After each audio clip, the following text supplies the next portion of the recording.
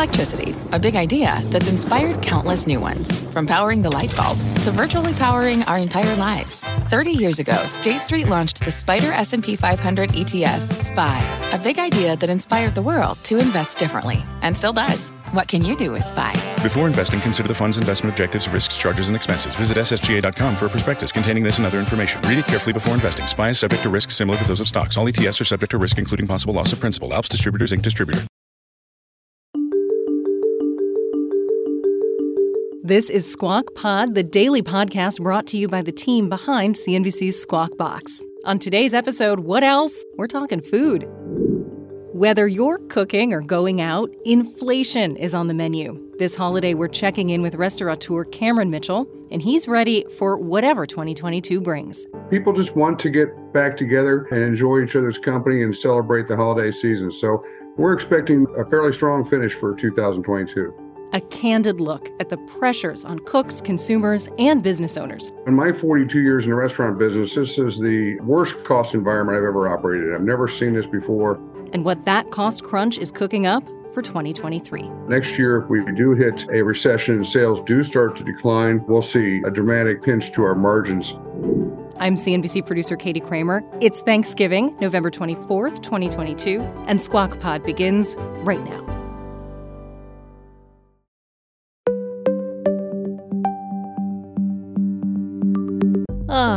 Thanksgiving. Mashed potatoes, cranberry sauce, stuffing, pie, and inflation. Economic pressures have forced many shoppers to lighten up their grocery carts in 2022. Not just for the holiday, and not just for home cooks. Food costs are up about 10% for the year, according to government data. So here at Squawk Box, to learn more about it, we called someone with boots on the ground in America's heartland, restaurateur Cameron Mitchell, who runs eateries in 14 states and Washington, D.C. Good morning, Becky. Thanks for having me on this morning. I'll tell you. We first spoke with Mitchell in March of 2020, a week after the WHO declared a global pandemic from the coronavirus. He had to lay off almost all of his employees. By Friday, our total of 4,500 associates, as we call them, will be down to 6. 17 days ago, I thought our business was in great shape and doing great. And today, it's closed. It was a scary, strange time. Remember your first foray into the world during lockdown? It's a little odd walking in a restaurant and seeing plexiglass over your host stand. The host looks like they're in the penalty box of a hockey game. Weird, surreal, even now to think about it, and honestly, pretty upsetting. I think we're going to survive, but it's going to be a while before we get out of the hospital. But get out of the hospital they did. We kept checking in with Cameron Mitchell, who operates all of his restaurants independently, through everything. Through Omicron, through Delta, and through the first round of federal stimulus in November 2020. We need the stimulus package and we need the PPP renewed at its level, which saved us. I wouldn't be sitting here talking with you today if we didn't get it last time. And then the next round of stimulus in August 2021. We're looking for a second round of PPP to help us get through the other side and help us sustain for the future. A pandemic and the global aftershocks have been a challenging time for entrepreneurs like Mitchell. This past February, right around the 23 mark of COVID, Mitchell said inflation had created the highest cost environment he'd ever seen. It's the highest cost of goods I've ever operated in my 42 years in the restaurant business. That is, highest till, well, today. He's grateful to be here, to still be a business owner, but it has not been easy. Here's Becky Quick with Cameron Mitchell. The effects of inflation hitting the restaurant industry, as we all know. Operator Cameron Mitchell says that the cost of goods has increased by 9.5%.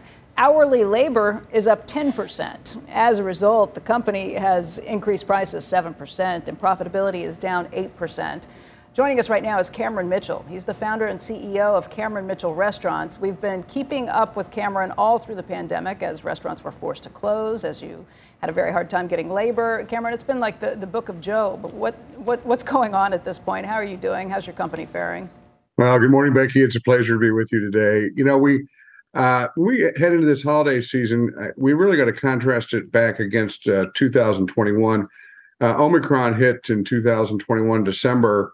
And by the middle of December, we had large parties dropping and canceling left and right. New Year's Eve, which is our busiest day of the year, ended up being pretty slow. We were taking anything that would call. So this year, the forecast is very strong for a holiday season. We have our large party business is up almost 70% over last year, which is a great sign. Business lunches are back. People just want to get back together and enjoy each other's company and celebrate the holiday season. So we're expecting a fairly strong finish for 2022. That's great news. I mean, just wrap it up for how your profits look right now, how your revenue looks relative to pre-COVID, let's say 2019 numbers. Well, I got to say, in my 42 years in the restaurant business, this is the worst cost environment I've ever operated in. I've never seen this before.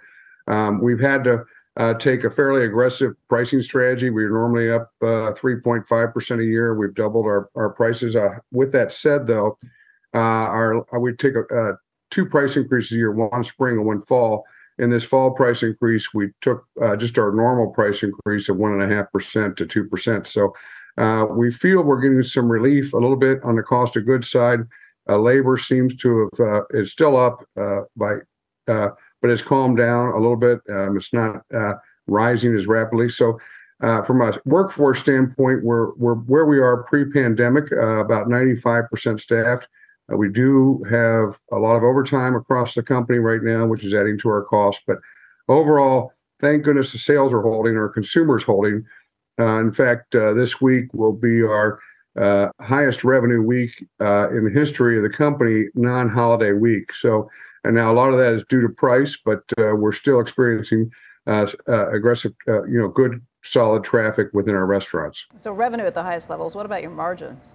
Margins are down slightly, but down on a higher level of sales. So we're doing okay. And I still always concerned about my independent brethren out there that maybe not haven't enjoyed the same sales we do, because the costs, everywhere below sales are just, have been skyrocketing. So, but it seems to now that I think it might have plateaued. So we didn't want to take any additional price outside our normal increases, because we do feel our consumer is probably at their limit in terms of tolerating price. They know we need to charge more, but we are back to our normal pricing strategy, I should say, as we head into 2023. Cameron, what happens if there's an economic downturn, as a lot of people are predicting for next year? If the customer really gets pinched and stops coming in, do you eventually bring your prices down if inflation cools? How can you maneuver? I've worked through many recessions in my history, and typical recession, as sales drop, so does demand, or demand drops, so does pricing. So, our margins are, albeit lower on sales, are still hold pretty good. I am concerned. What keeps me up at night is next year, if we do hit a recession and sales do start to decline in a typical recessionary environment with these high costs, we'll see a dramatic pinch to our margins. On top of that, we have our interest costs are definitely up almost 4% over where they were this time last year. So we're concerned and keeping an eye on that too. That just exacerbates the problem if we hit into a strong recession. How many restaurants do you have again, Cameron? I know you're located across the country. We have 60 restaurants right now, coast to coast. And is this a time when you've added restaurants? Are you looking to expand? Are you just kind of holding on and hoping to get through? No, we're still being opportunistic. We're opening our new flagship restaurant in Las Vegas in April. Now, we committed to that restaurant over a year and a half ago, so we weren't expecting to be in this position. But we have a number of other restaurants opening. We are opening Cento here, a fine dining Italian restaurant in Columbus, our home market, which is our 100th restaurant we've opened since we started in 1993. So we're pretty excited about that. But we're still growing. Now, with that said, we did drop one restaurant on the next year and another one in 24 from our plan to just be a little more conservative as we move forward. But a lot of restaurants, we take a long time forward commitment. So we've been committed to our growth for the most part in 23 a year ago. So there's nothing but moving forward and executing great openings here in 23. Cameron, it's been really a pleasure. I'm glad to hear you're doing well, but kind of showing us how entrepreneurs really need to adjust with the times constantly. We appreciate everything and hope to see you again soon. Well, thanks, Becky. Appreciate you. And we're somewhat optimistic about 2023. I hope it pans out. We do too. Glad to hear it. From pit lane to podium, the Las Vegas Grand Prix is providing fans a race day experience at the speed they deserve. With the help of T-Mobile for Business, our 5G advanced network solutions are powering race day operations with event-wide connectivity.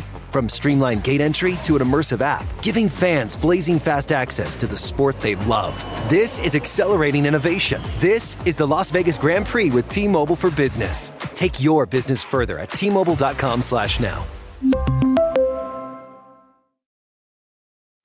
What's on the horizon for financial markets?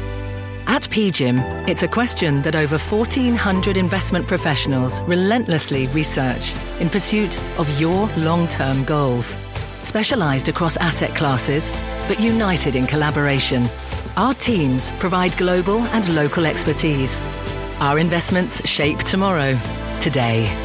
Pursue your tomorrow with PGIM, a leading global asset manager.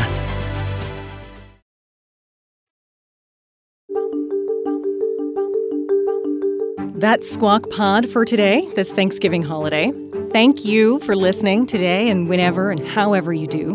We are so grateful for you. Squawk Box is hosted by Joe Kernan, Becky Quick, and Andrew Ross Sorkin. This podcast is produced by me, Katie Kramer, Cameron Costa, and Zach Velisi. Our editors are John Lazaration and Rafael Gonzalez.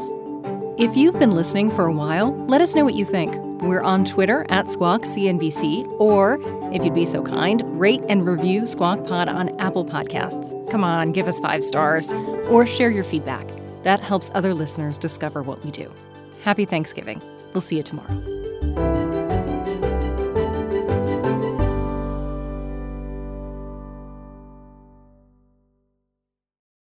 This podcast is supported by FedEx. Dear small and medium businesses, no one wants happy customers more than you do. So you need a business partner just like you. Like FedEx, who understands your passion for serving your customers because they have the same commitment towards you. That's why FedEx offers you picture proof of delivery, packageless and paperless returns, as well as weekend home delivery to 98% of the U.S. on Saturday and 50% on Sunday. See the FedEx service guide for delivery information. What's more, FedEx Ground is faster to more locations than UPS Ground. Trust FedEx for timely deliveries. See what FedEx can do for your business. Absolutely, positively FedEx.